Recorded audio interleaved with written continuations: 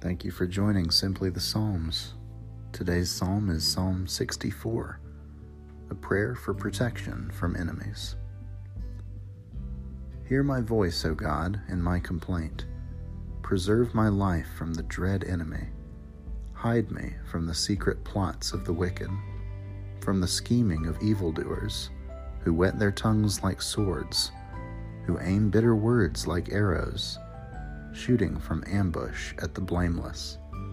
They shoot suddenly and without fear. They hold fast to their evil purpose.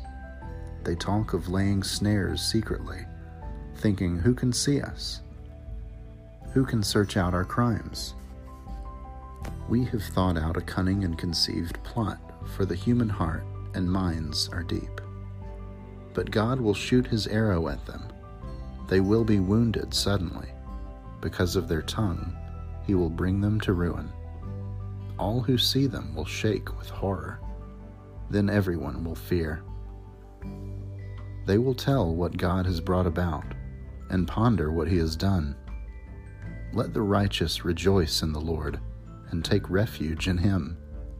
Let all the upright in heart glory. This has been a reading of Psalm 64. Thanks be to God.